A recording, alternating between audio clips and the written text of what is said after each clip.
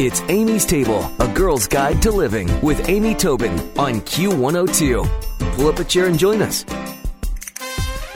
Before she was a personal finance guru, Mary Hunt dug her family out of over $100,000 in credit card debt. It took her 13 years to pay back every penny she owed. But she wants people to learn from her mistakes, and she's joining me today on Amy's Table to talk about her latest book. It's called Cheaper, Better, Faster. Over 2,000 tips and tricks to save you time and money every day. Welcome to Amy's Table, Mary. Oh, thank you, Amy. So great to be with you again. Well, you have such good, useful, important information, and it must feel so satisfying to know how many people you've clearly helped. Well, it is. It's like redemption for me because, from what I went through, it's like the most horrible thing that ever happened in my life now has kind of been useful in that it's been able to give me a platform to help other people. Yeah, I think it's terrific. Well, the new book is so full of tips. It's just amazing to me. And I thought maybe we could focus on the chapter that's about food and cooking. But you need to know, there's books on cleaning, on accessories, on cars, automobiles. There's like ideas for saving money everywhere. Yeah. And the book is 400 pages long, so it's a good buy, wouldn't you say? I would. That's right. It's being a smart shopper. Well, how did you come up with all of these tips? Did you have people help you with tips? Did you have people send you tips? Well, it's been a number of years. I've been doing debt-proof living now. I founded it 21 years ago. And in the beginning, I just started sharing tips with people, things that I did in my own life to help me focus on not spending money, finding ways that I could do something well without spending money to do it. It was almost like a personal challenge.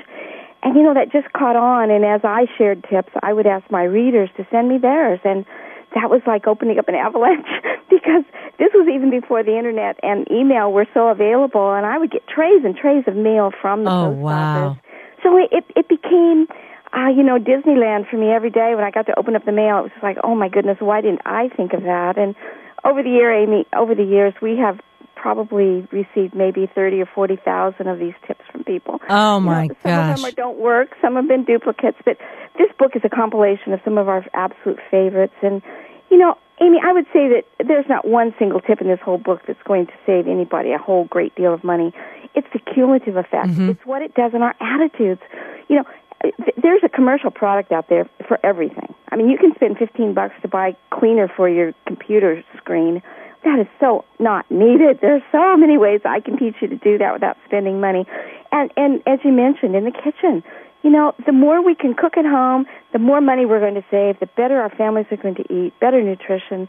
Anything you can do to make it fun, to make it easy, to make it go, wow, that works so well. It helps. It does. And, it's funny because you include very clearly in the title of the book, time and money. Time. Absolutely. Time is valuable, too. So sometimes if even all the tips are saving you is time, you're better off financially. You got more time to earn or whatever. But I think it's really great. And you mentioned that not any particular tip is going to save you tons of money and that it is sort of the cumulative and the attitudes you now learn through the book. But would you guess that, if you did implement, say, 50 of these, that someone would notice a change to their monthly bottom line? Absolutely, because for the first thing, you're not going to be in the store all the time. Yeah.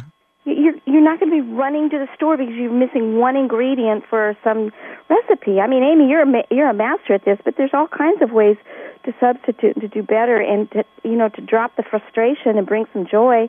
All of those things go to helping us to not spend so much money. It's true. And, I would say, and I'm sure it's in the book, but menu planning right away and grocery list, a real live, active, working grocery list, because, boy, oh boy, everybody knows if you go in for milk, you don't come out with just milk. No kidding.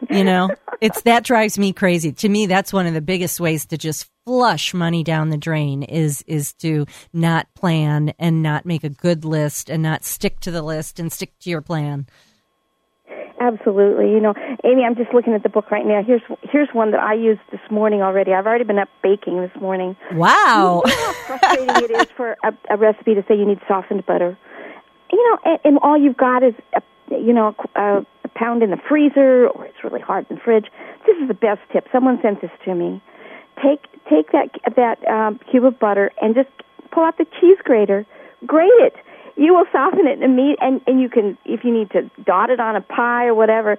That is the best tip ever. It makes my heart sing every time I try it. That is a great tip. I love that tip. So grate the butter. And, I will tell you that if you are someone who makes a lot of pies or pie crusts, you can cube up a stick of butter and keep them in stick-size packages in the freezer so that it's always ready to go for making a pie crust. I love that one. What a fabulous... Why didn't I think of that? It's those things that make it easier to say, oh, we're going to have quiche for dinner. Or, somebody's coming over so I can easily make a pie crust. I love the grated butter idea.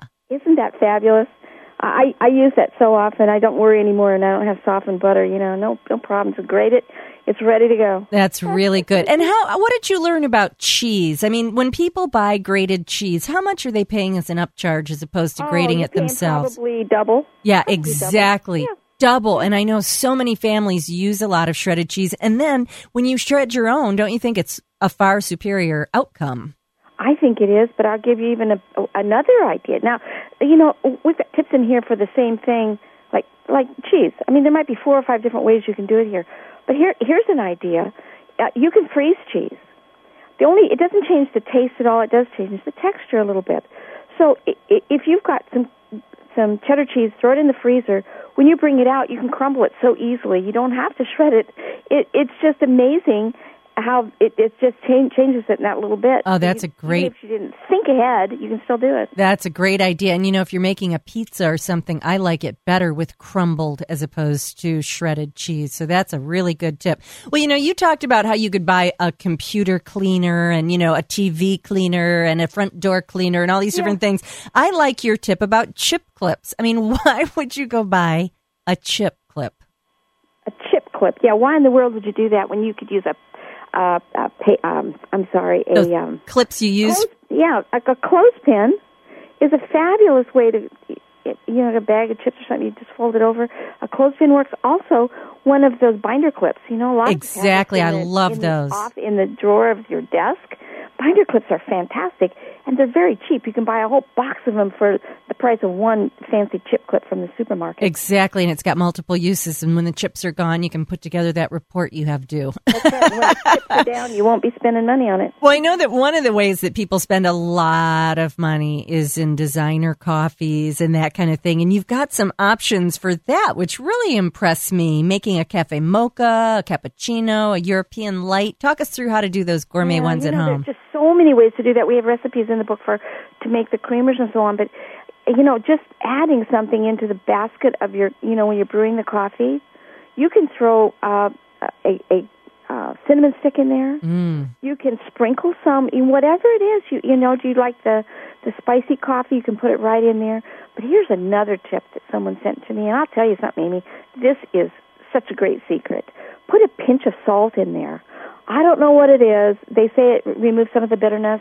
It reacts to counterbalance some of the acid. I don't know. I don't know the scientific part. But I'm telling you something. It won't taste salty. Right. It'll probably just lift it.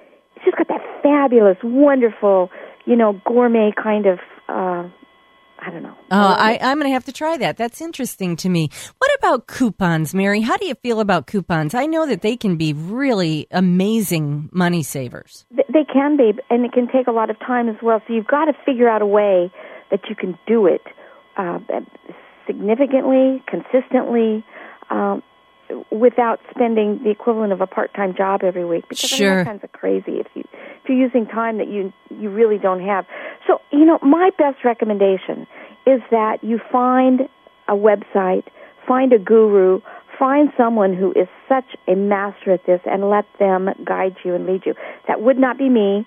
Yeah. My website is not devoted to couponing, but boy, I can recommend some sites for people. One that is not totally free, but I think is so worth it. I think it's $1.25 a week. I'm telling you, it's called The Grocery Game. I've used that. It's really good.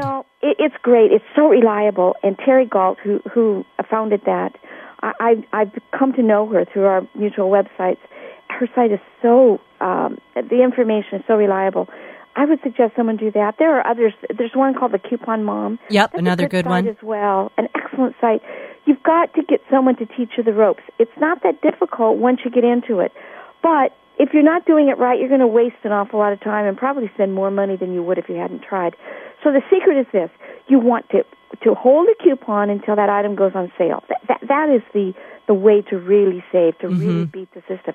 And you can do this because these coupon gurus will tell you when to use it. They'll do all the work for you. So that's how I would recommend about coupons. Yeah, I actually followed both Coupon Mom and the grocery game one time. My husband and I went to the grocery store, and we laughed. We almost felt like we were stealing when we left. We saved so much money. Isn't that amazing? It really is. Right. And you know something, Amy, people who go, well, I don't have room for that much food.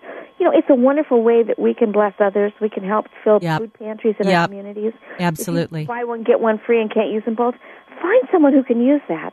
Share. I mean, we need to start taking care of our communities and our neighbors and helping out, and that's a good way to do it. It is. Well, Mary, send us off just with this thought today, and that is, how do you travel that fine line of being a saver or being cheap?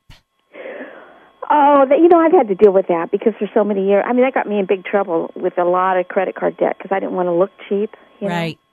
I had to change my attitude, and I had to realize that not spending money is a good thing because it allows me to save money. Money in the bank changes everything. So this is kind of has become my credo.